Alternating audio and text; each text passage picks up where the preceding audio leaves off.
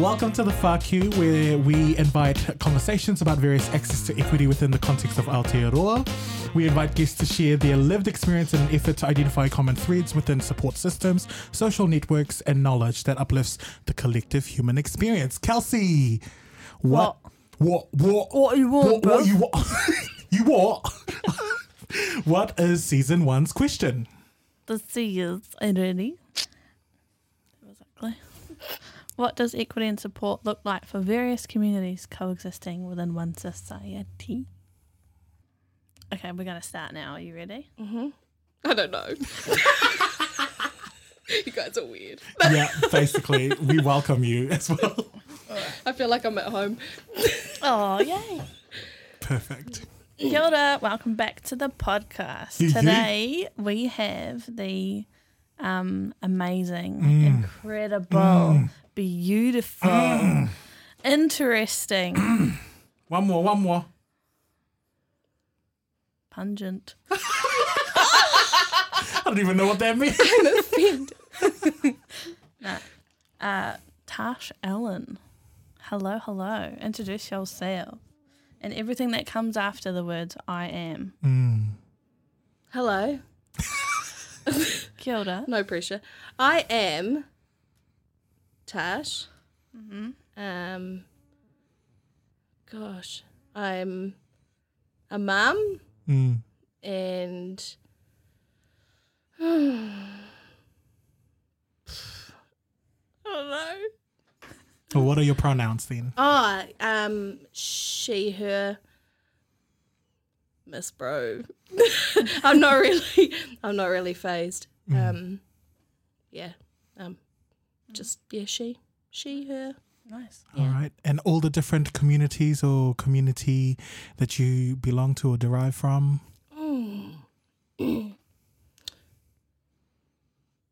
There's probably been a few. I don't know. Parenthood. Loss of a parent. Yeah. I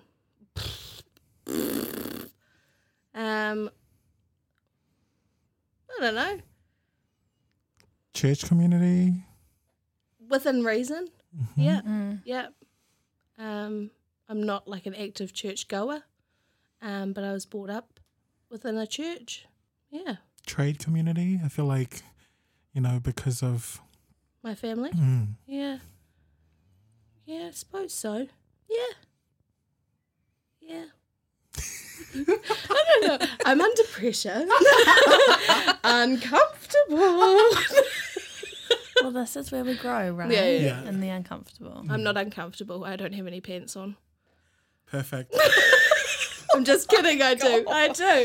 Well, they don't know It would that. be okay if you didn't. Yeah, You I can't know. see it. It's Yeah. fine. Also, there's a table, so I can't see either. You're fine. Well, in that case. All right, so tell us the beginning of how we met from your perspective. How we met. Oh, that's a good question. I want to hear this. Yeah, I want to hear it from your perspective as well. We all met through employment at the academy. The academy. Is there a woe button? Oh, dumb. I have worked within the academy for 7 years now, in various different areas, and I think I met Kels when she was a casual. Yeah, casual. Yeah, when I was studying still. Yeah. Yeah. And we were just instantly mates, Buds. connected Yeah. instantly. And Well, I think that was kind of like my thing was like that was an environment where I was really uncomfortable, and you made me really comfortable, and also someone that I could kind of identify with, because a lot of the people in that work environment were not within my age range. yes. So as a young person, it was hard to connect. Yeah. Whereas now I'm just like, Yeah. Anyway, sorry, carry on. Yeah. No, this is very true. And Malucio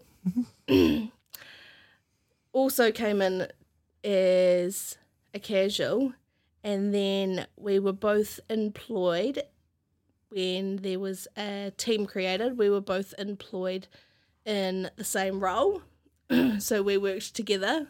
And one of my first memories of Joe was we had to go out of region, and we were staying away somewhere, and I can't remember where it was, and I don't even remember the details of it, but what I do remember is that we walked into our Airbnb or hotel or wherever we were staying, I can't even remember, and we walked in, dropped our bags, and Joe took his pants off.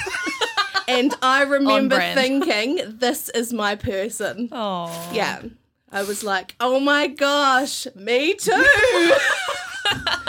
And we sat on the couch and we ate in our undies with our T-shirts. That literally was my introduction to Tash as well, because the whole drive, honestly, I'm not even kidding you, you made me feel so freaking comfortable to just be myself. And I feel like it's like, you know, I am, therefore you are. So I feel like you invite people to be themselves without even trying. No, like for real. Those are making me emotional. For real, and, for real. I see you do that with Tawera as well. Anybody. Like, through campus as well. So and even if it is just like a 30-second interaction, I can see them be like, oh, like this is someone that I can talk to, or this is someone I can come back to. Well, you guys know that my life motto and the number one commandment in the Testament is love thy neighbour, which kind of just like is pretty much don't be a dick. Yeah. Like love people, right? Just love people. Can you just say that again? First commandment. The first commandment, don't be a dick. Love thy neighbour. Don't be a dick. Don't be a dick. Is that not? Yeah, It's like think so. Love the person next to you. Don't be a dick to them. Love them. So I try and live by that. Yeah. And wait, so what's the recipe that gets you to be completely confident in yourself and in whatever you do? I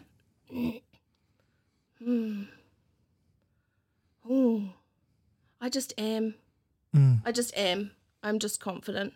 And if something I do hurts someone or isn't right or anything like that, I'll own that completely. If someone says to me, you know, what you did there, like what you said or that doesn't sit right with me, that's sorry. I'm like, I don't want to hurt people. That's it. But yeah, I'm just me. I'm just confident in who I am. I have this joke in my office. Go there. I'm a big girl.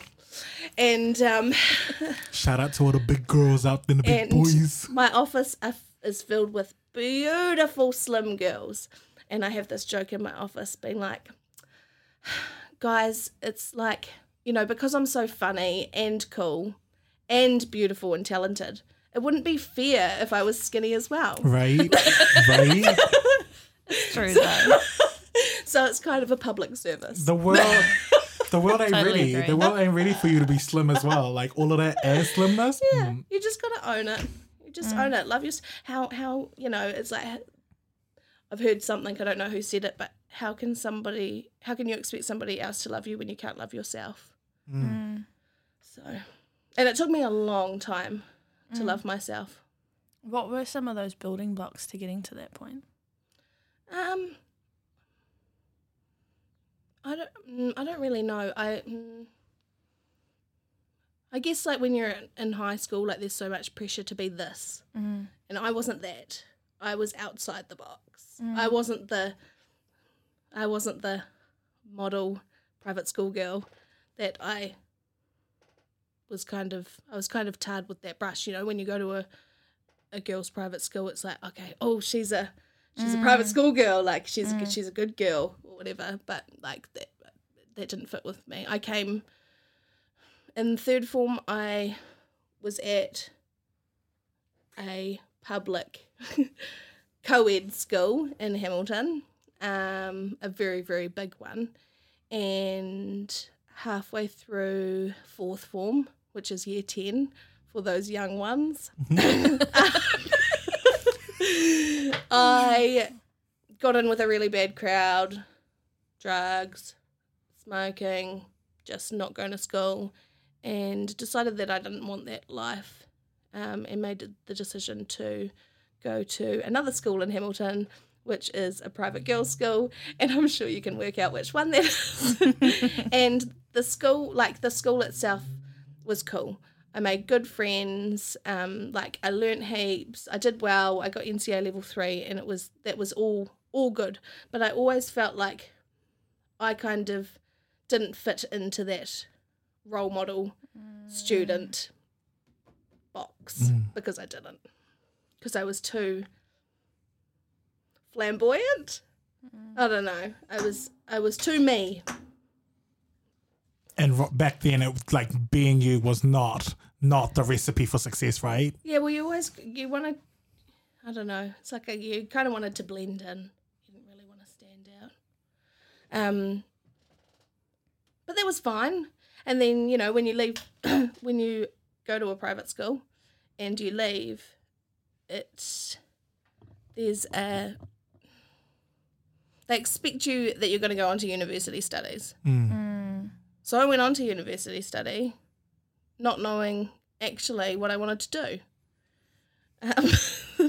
So, yeah, it was just kind of like, oh, you go to uni studies because everybody does. That's just what you do. Yeah, you don't go to Polytech, you go to university. Yeah. So, I did.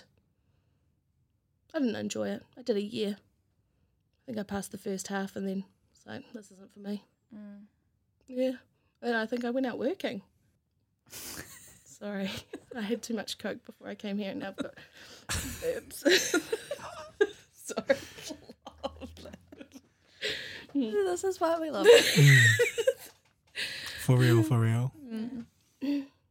All right. So tell us about motherhood and being in that community and being introduced into that community. Yeah. So when I was 21, much to my parents' disgust, I moved in with a guy who was cool and still is cool. So I moved in with him into a flat and got pregnant. I don't know how that happened.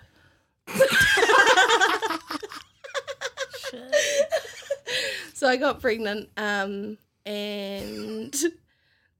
my mum was pissed. She didn't even want to see me when I told her. But she came round. But I remember my dad coming over to our flat saying, "What are you going to do now?" So I don't know, keep working and just stay here and try and make a future for this baby. And he's like, "Nah, you're not staying here. We're going to help you guys buy a house." And at 21, I wasn't thinking about buying a house. I was partying and working and living week to week and having a great time. But now all of a sudden I was responsible for another little thing, going to be. So that was around November 2011. And by the 19th of December 2011, my son's dad and I moved into our first house that we bought. Wow. Yeah. We bought with the help, a lot of help from my mum and dad. So we went halves with them. And I can never, ever thank them enough for that because there's no way that I could do that now. There's no way. But Dad always says, if you can help your kids, you do. And they were in the position to help. I have had a very privileged life and I'm very lucky and I count my blessings every day that I had a life like that because not everybody does. But yeah, we never had to worry about being hungry or not having clothes or anything. We had family holidays overseas. We had a batch. And that's all because my dad worked super, super hard from a very, very young age. Yeah, it's cool. So, so we bought this house and we moved in. And in July, my little baby, beautiful baby, was born. And he's now 8. And he is so cute. He's so cool. Cute. Yeah. Such a cool little guy. Yeah, he is so, like, he's beautiful. He's just got a really kind nature. He's a beautiful boy. And I always say, like, because I've got 2 kids now. Well, there's 3 between me and my husband, but I've got 2 here. And I always say, like, if I got old and had to go into a rest home, Raph would be the kid that would take me in. Not Poppy, she's savage. For now. She won't care about me, but Raph loves his mum and his dad. But yeah, that was scary. I was 22 when he was born. I had no idea how to care for a baby. I didn't do any antenatal classes. I had no idea how to feed. I relied a lot on my mum and my mum friends. So I had a very good friend who has a boy who's 3 years older than Raph. So she'd come over and help, which was amazing. Even just do things like fold washing or like empty a dishwasher and like those little things. that like I didn't even think about. She'd be like, "I'm coming over." I'd be like, "Oh, I can't be bothered with visitors." She's like, "I'm not coming to see you. I'm coming to help your house and hold your baby so you can have a shower." Yeah. So you just got no idea. Even just to have a shower, she had to hold Raph. But yeah, that was cool. My mum came over every day for the first week, and she loved him. She didn't like the situation at first, but she loved him, and she loved me, and she loved Raph's dad. So. Yeah. So it was cool. So outside of like your parents and your mum friends, what other kind of support did you have in that time? I suppose there was like we didn't really do any of those group things. I went back to work when Raph was 3 months old because we had a mortgage to pay. And back then parental leave was only 14 weeks. It's now 28, I think, or 26, which is choice. But yeah, it was only 14 weeks and I had to go back to work because I couldn't afford to stay home. I was lucky that I only worked, I think it was like 25 hours a week. And I worked at a daycare centre. So he came to work with me. Nice. And I had a family member who did home-based care, so she had him as well. I think she had him maybe 3 days a week, and he came to work with me for 1. So that was cool. So I didn't miss any of those milestones. Yeah, that's nice. But yeah, I didn't. There probably was like parent groups and stuff, but they weren't like advertised hugely. They had like a music thing at the library every now and again, but there wasn't, that I knew of, a group where you could get together with other mums and your babies and they'd lie on the floor and you'd have a beer and hang out, a coffee. No, go for the beer. Yeah. But I didn't do the antenatal class thing, so there very well could have been. Was that a conscious choice not to? We kind of went to the first one and it was like hi, my name is blah, blah, blah, and my baby's going to be due on this day. And we're like, oh my gosh, this is so lame. And we never went back. But like, I totally would have benefited from, benefited? It would have been helpful if I knew how to breastfeed. Like, that's how you feed your baby. I didn't know how to feed my baby. So my midwife was awesome and she helped with all that stuff. But it would have been handy to know. Yeah. Yeah. But you're saying your mum was a huge support, right? Ugh. Yeah. Yeah.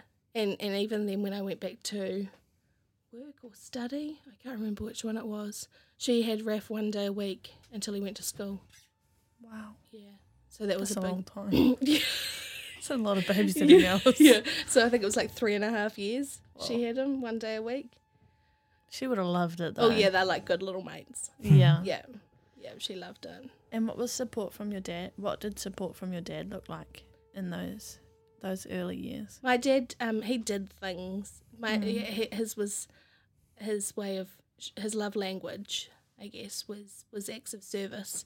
So he'd come over and be like, "Oh, I bought this HRV heat transfer kit for your house, but it's not for you, it's for your baby, so that he's warm." Like, like stuff like that, or like, "Oh, I fixed your hot water cylinder," or like, "I'm gonna mow your lawns," or like, yeah, it was, yeah, and it was always every time I went over to Mum and Dad's, Dad would look at the sticker on my car. "Have you got a WAF? Have you got a rego?" And he'd check my oil and he'd check my water. And I was over there heaps. But so then as soon as my rego was out, I'd get a text or a call, or I'd be up there and he'd be like, "Your rego's 3 days out." Like, oh. It was at the time, it was so annoying. But it was, yeah, that's him showing love. Yeah. Yeah, his way of showing love. And he says love you, Yeah. love you, yeah, proud of you and all that cool stuff. Don't you guys? You're not allowed to. I guess that leads us Go there. to Go there. Oh, yeah. You guys aren't allowed to cry or I'm going to cry. Oh, they're coming. They're coming. Okay.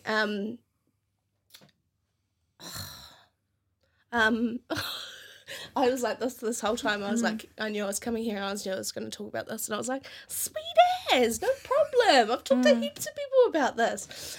So in 2017, take your time. Like there's no rush at all. in September 2017, while my mum and dad were on holiday, my dad died.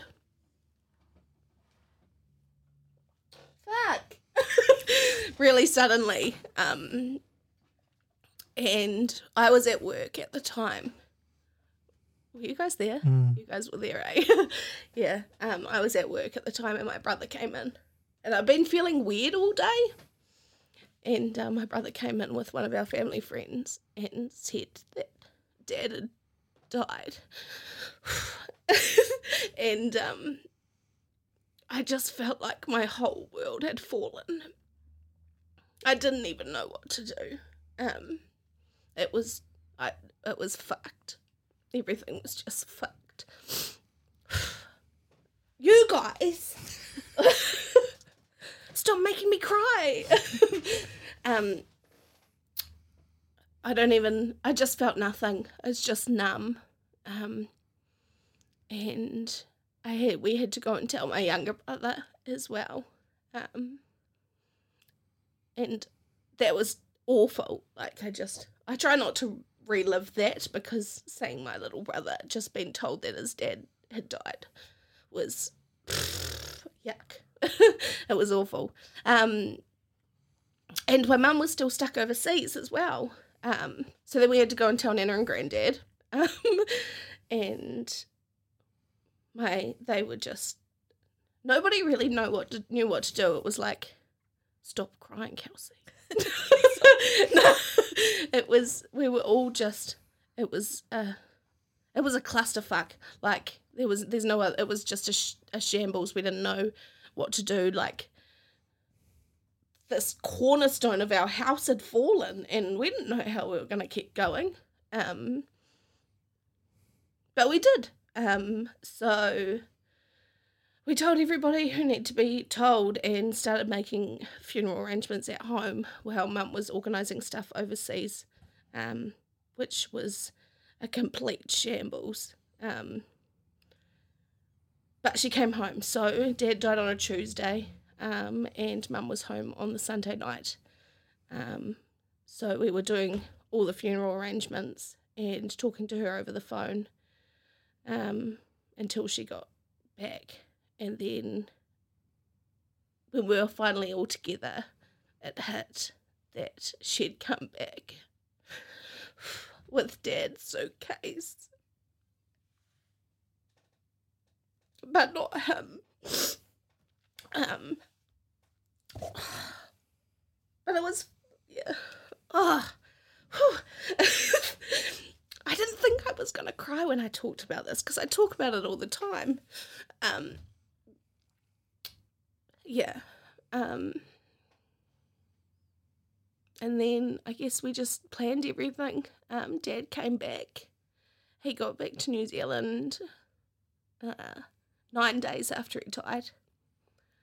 So we couldn't see him because of just the state that the body would be in after 9 days. But that was okay. I wanted to remember him, how he was.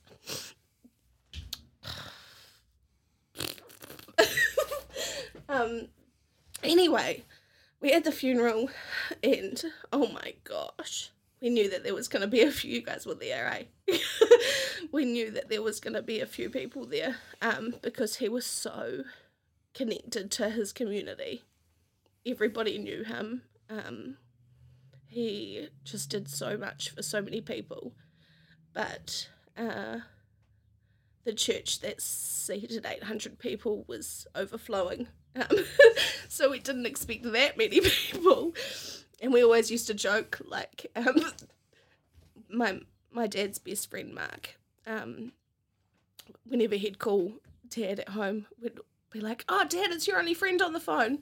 And then, because it was always them talking, and then having 800 people who loved and cared about our family and my dad, it was amazing. So I wanted, this community just comes together.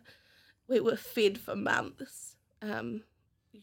Work, you guys loved me, cuddled me, let me cry, and at work for months.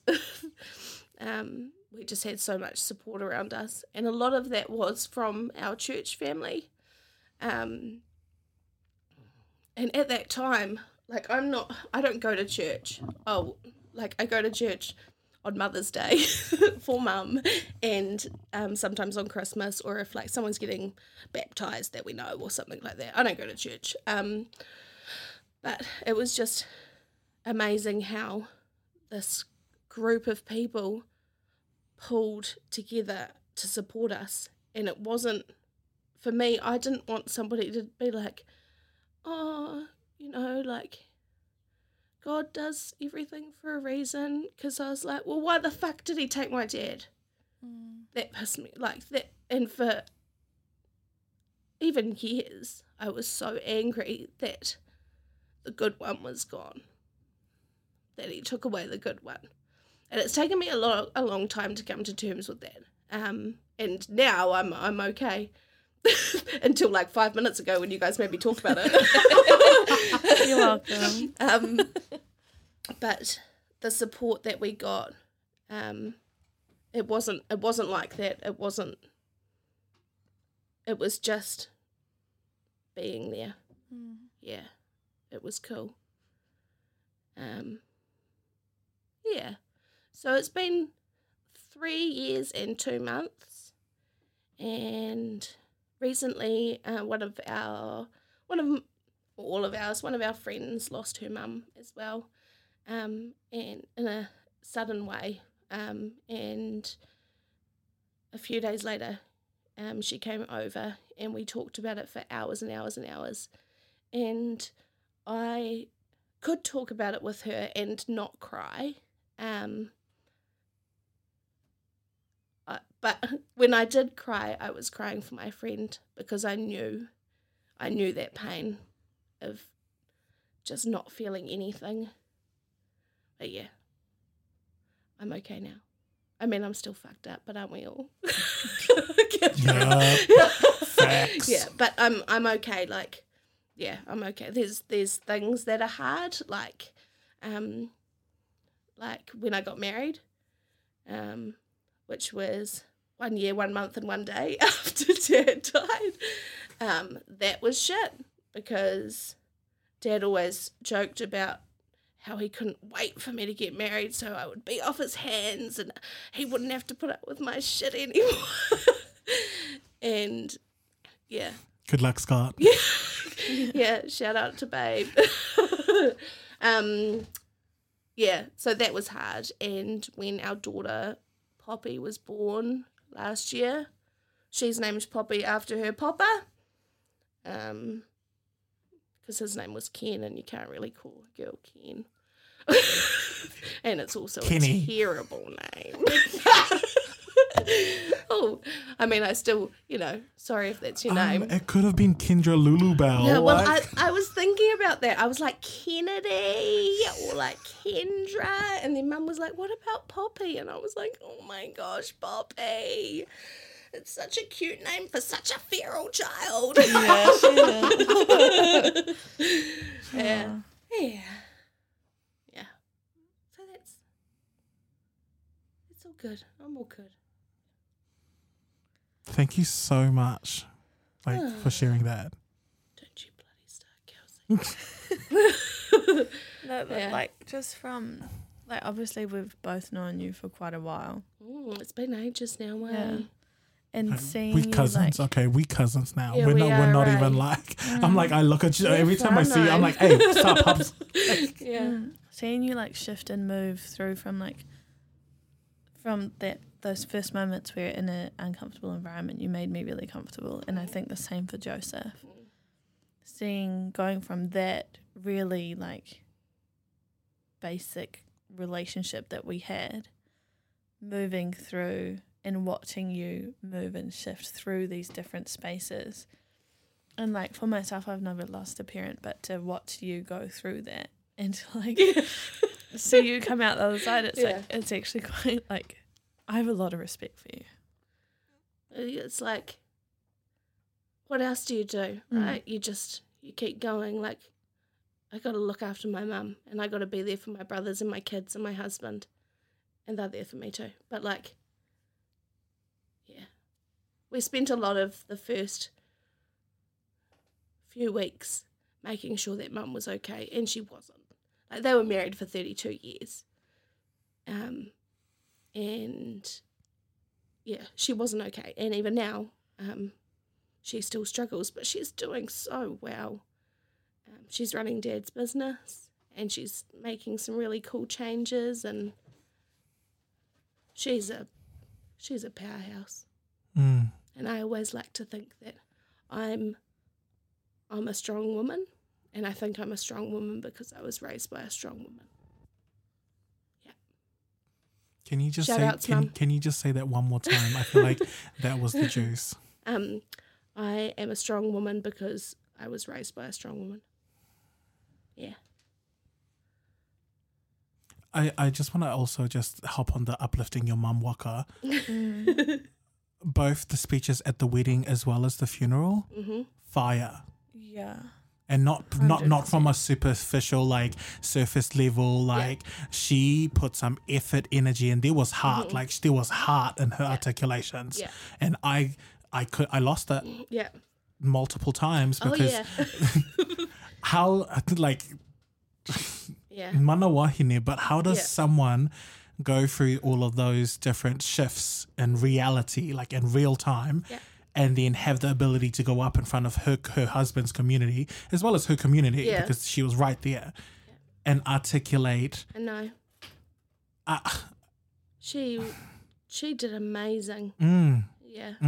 We don't really remember the day, the funeral day, so we recorded it, which came in handy for people who couldn't make it because they were overseas and stuff as well. But handy for us because I don't really remember much. I remember seeing people, and I remember talking, and I remember my dress getting caught on the side of a chair when I was carrying Dad's casket out.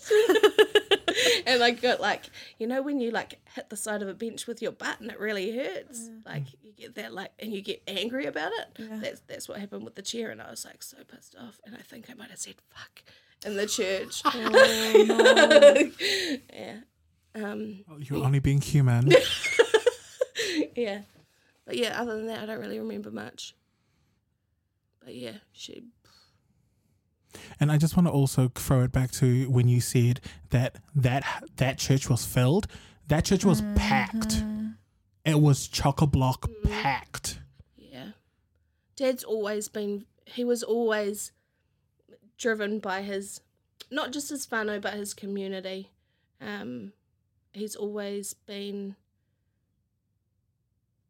I don't know, he's just a hard worker. Like even starting when he was 15, he left school, moved into a flat, worked 3 jobs. So did his apprenticeship, and then did like another 2 jobs. I think one was like a fish and chip shop and one was cleaning. And then when he was, gosh, it wasn't even that old. It's like maybe 21, he bought into his business that he owns now. 21. Holy I was pregnant and drunk before that. Like I couldn't even, I was like living my life. But yeah, he's just always... You're the fruits of his labour. Come on, you're the fruits. He's always just been so switched on. And I think he bought out his business partner when he was 26 or 25? 26. And my mum got married when he was 26 and she was 21. She's married at 21. That's so young. But hey, if it's meant to be, it's meant to be, right? And it's a different time too. Yeah. And man, he just did so much. He was on like employment advisory groups for tertiary education, and he was on different boards. He worked doing stuff for community houses, fundraising $1 million to build the Good News Community Centre in Norton. He was, just everybody knew him.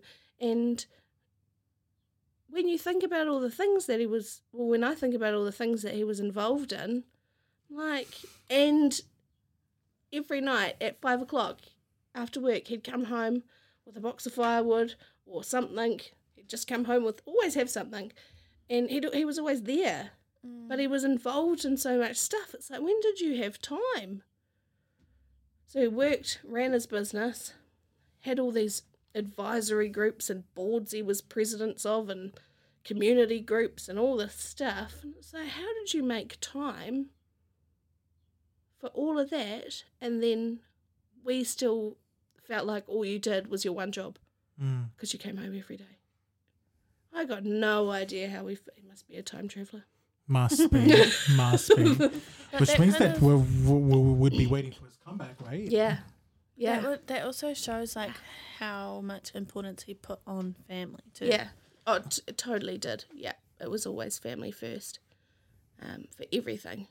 Always supported us. Yeah. Always. When I was younger, I don't think I realised how lucky we were to have the life that we had. But yeah, we were very lucky. Like, I remember when I was about, 14, and I had a boy coming over, and he worked part-time after school, like sweeping the floors at a, automotive shop or something, just a mate, and he had to give his mum $20 gas money for her to drop him off at our place. And he was like, oh yeah, hold on, I've just got to get some cash out for my mum. I was like, what do you need to get cash out for your mum for? He's like, I've got to give her $20 so that she can drop me off. I was like, what? What? Like, is that a thing? Yeah. That's a thing. Yeah. Mm-hmm. Yeah. And I didn't realise that. I was like, your mum stink ass. But like, mum's got bills to pay. Yeah, hard out. But I didn't think about it like that. Now I'm like, when Raf's like, oh, can you buy me some V-Bucks on Fortnite? And I'm like, where's your chores? What you done? But yeah. Oh, man. We were just lucky as every year we went on like an overseas family holiday. We just so loved. Like, not spoiled, though. I remember wanting, being 15 and wanting like a PlayStation 1 or something. Like, when they first came out, or like SingStar or like one of those. And Mum and Dad were like, nah, you don't need one because then you'll just play inside all day. And we didn't get one until like, I think it was like the PlayStation 1. And then we didn't get a PlayStation 1 until like the PlayStation 2 came out. Smart. Yeah. You still got it, just not the latest one. Yeah. Yeah, pretty much. Yeah. In terms of legacy, so obviously we can hear the amount of hard work and love that your dad has embedded within his communities. In terms of legacy, what have you personally taken away from your relationship and your relationality to your dad? We're very similar. Dad and I were very similar in lots of ways. So I got his stubbornness, which is sometimes good, but not always. But I also got his heart. So I'm a carer, even though sometimes I don't want to be. Sometimes I just want to be like, sort your shit out. But then it's my heart pulls but what's wrong under the surface? Shut up! Underneath it all. Yeah. I guess, that's it. Dedication, hard work. Because that's like all the things that you were describing your father. I was going to say that I would describe you with those words. No, because I feel like you do it effortlessly and you don't need the recognition 100%. And the validation for it. I don't want the recognition or the validation for it because it's just, don't be a dick. Hey, it's just it. Just don't be a dick. Just love people. Just care. Also, that this one time, I feel like this is the time when I cried on my own by myself because of you. Oh my gosh, what did I say to you? I'm so sorry. No, you didn't. No, it was because we had an event and your father was supposed to speak at that event.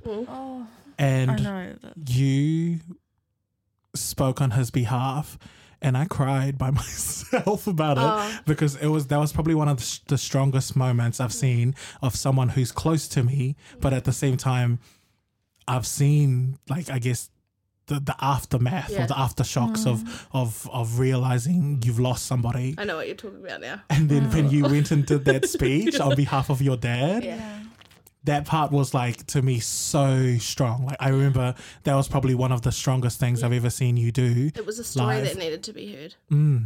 His story was a story that needed to be heard. But so is yours, because I feel like you're still here and you're still living on his legacy. And Poppy and, and Raph on the same waka. But damn, like, that was one of the most, I feel like that was one of those moments where I really was like, fuck, she is so strong. Oh, thanks, guys. And it had to be done. It was all good. I didn't even cry. Yeah. Brave as. I may have shed a tear. Because, like, we were there, and then, I was standing with you, and you're, like, all nervous, and you went up and you did it, and I'm like, so proud. And you're just, like, killing it. And I'm like, oh, okay. Maybe I'm just a bit emotional today. Just channeled her mum, eh? Like, she was like... Yeah. But you really also, so the first time I ever had to do a presentation for the academy, I got coaching from you specifically, but the first time I ever witnessed Q presenting, I was like, I was under the impression that presenting had to be professional in business, and some presentations can be, and I'm like, that path exists and that's great, that has space and has its own lane, but it wasn't me and it wasn't my presentation style. And watching you do your thing, I was like, oh hell no, I'm flip the script, like I'm coming through as me and me entirely. Yeah, and that's what they want to see. They want to see you, authentic, real you. It's like that particular audience, they wouldn't buy into professional shit. Nah. They want you. Like, they want to hear from you, your experience. Yeah. Wait, but you already knew that before, because no one, I'm assuming here, but no one taught you that in the academy. I was not taught, but I spent time with a person who was in a similar role previously. I did like a couple of off-site activities and away stay visits and stuff with her. And Yeah, but that was the same with her. She was the same. You just be yourself, be real. Yeah. Yeah. Tell them what they need to know and nothing else. Yeah. The simplicity, but also the hard part of that as well, because I feel like when I'm listening to presenters, I'm wanting to hear that from them, and I'm like, oh snap, you've literally just lost me with all of your jargon, all Not of like that. all Yeah. their, Yeah. oh, look how great I am. I'm like, no, tell me how you failed and how you moved through it.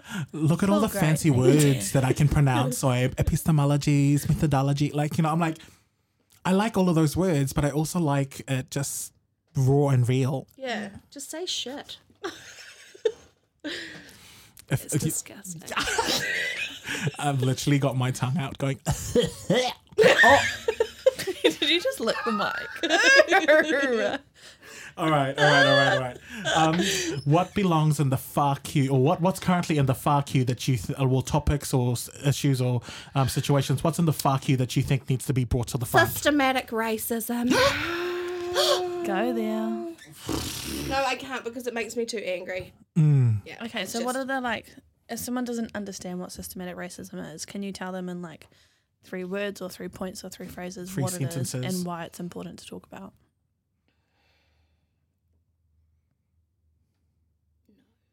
Num, num, num, num, num, num, num. Num, num, num, num, num.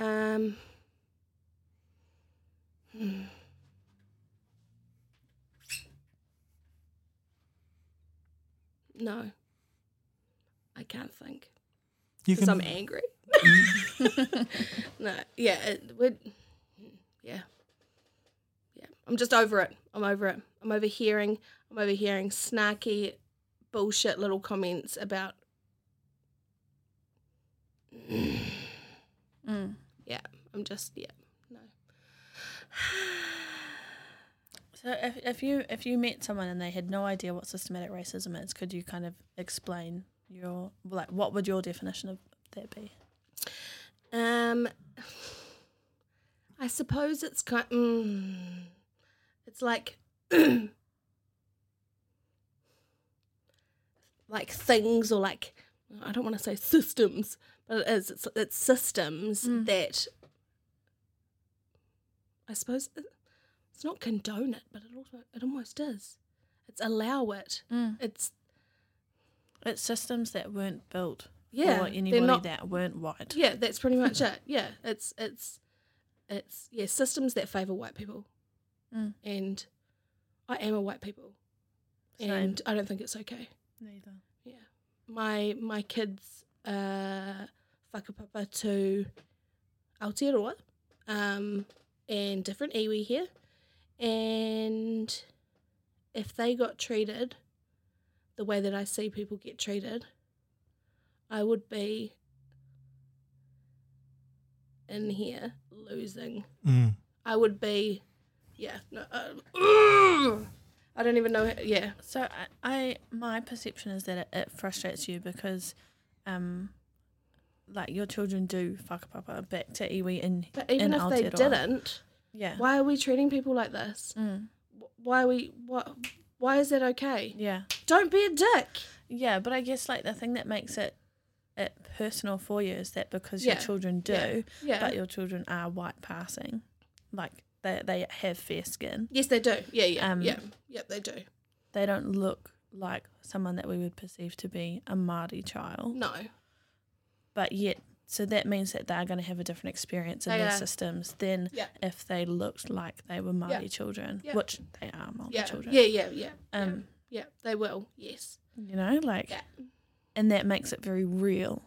Whereas if I don't whakapapa back to anyone here, and like if I have children, they're likely not going to either, like depending on the partner that I have children with. So my white children are going to have a very different experience. Yeah. And if I can't make that connection, Yeah. I think it's harder to call it out Yeah. because ignorance is bliss, right? Yeah. Like, oh, it's not happening to me. It doesn't matter. Yeah. But anybody who meets my kids looks at my white children, but they're not. So it's as soon as there is something that identifies them this is what we're finding here. This is what I'm finding with the racism that's happening. It's as soon as it's identified, you're tarred. Mm-hmm. That's bullshit. Mm-hmm. And that needs to be a discovery. Like, for your children in particular, it needs to be discovery, whereas other people, as soon as you see them, their skin colour, their skin colour just... My boy is in a bilingual class with other Māori children, and he is the child in there with the fair skin, and no one cares. None of those kids care. You know why? Because people aren't born racist. Can you just say that again for the people in the back? Because I feel like maybe we'll just add a little bit of like some fucking lioness energy into it. People aren't born racist. They are nurtured, which means the environment influences them. Yeah. Nobody cares. These kids, Raph is just another one of them. Because he is. Yeah. He just looks... He's got green eyes and blonde hair. Yeah. He stands out like a sore thumb. And I don't know where those green eyes and blonde hair came from, because that's not me and that's not his dad. Milkman. And his dad is not the milkman, because he looks like him. Yeah. No, I think that's a massive conversation that needs to happen and continuously needs to happen, because I think the intergenerational succession of that conversation or that talanoa, that hasn't, because I feel like I always say to people, like, the majority dictate social norms, but if the majority are blind or ignorant to, you know, that issue, or that issue doesn't affect them directly, then it's a sleep upon. Like, I'm like, well, we're sleeping on this. That's like, that's what I was trying to explain. Like, if it doesn't affect me personally, even though I'm aware of it, but if I wasn't and it doesn't affect me personally, like, oh, it's not happening. It doesn't happen. Like, it's not part of my life. It means it's not happening. And I 100% know that race and racism is not a black and white issue. It's a human issue. Like, I dislike it when people are like, oh, you know, white people are racist, and I'm like, no, people are racist. There's like, I'm like, if you think that races are white and black or white and people of color issue, no, that's a historical issue. Like, that's not racism. Like, that you might be operating in prejudice, but that's not racism to me, anyways. But anything else apart from systematic racism? Because I feel like you went straight for the that's the thing that's getting me at the moment. Like, me and one of my colleagues, at the moment, because we're working together on a lot of stuff, and she is Māori, and she now, after dealing with shit for this last year, if we want anything to happen, she's like, well, we'll just use your white privilege and you send the email. And we laugh and think it's funny, but it's only going to happen, it's only going to progress if I do that, if I send the email, if I make the contact. And it's bullshit. Hard. Yeah. It is. Yeah. But at the moment, that's what we do to get things working. But I'm almost out of my privilege. I almost used it all up. I've got plenty. Pissed off too many people. Not on purpose, because everybody needs to love everybody. No, but like that. I piss people off because I stand up for stuff that's not right. Yeah. And your heart is there as well. And you know that's a heart issue. Yeah. Yeah, it is. Yeah. I'm like so angry right now. I'm like sweating. All right, so let's say if plug in your socials. If anyone wants relates to your story or wants to connect with you, plug them in, please. I don't even know how to use social media. I've got Facebook, and that's pretty much it. I've got an Instagram, and I don't know how to use it, and I haven't updated it since I got married 2 years ago. So no, I'm all good. Facebook. But I think my Instagram is Tash Monk, but I'm not even sure because right. I'm we'll so bad with that stuff. And I'm even crap with Facebook, really. But I'm better with that because I'm the older generation, even though Facebook isn't your target audience. Called out. Yeah. We actually ended up making a Facebook page. for your dinner. Thank you for just for you. Just for you, Tashi. 30 and plus.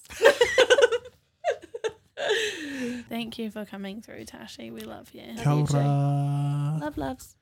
All right, join us then for our closing then. The fuck you. Fuck you. Fuck you. Fuck you. The fuck you. Fuck you. Fuck you. Fuck you. Bye. It's systematic racism. And now.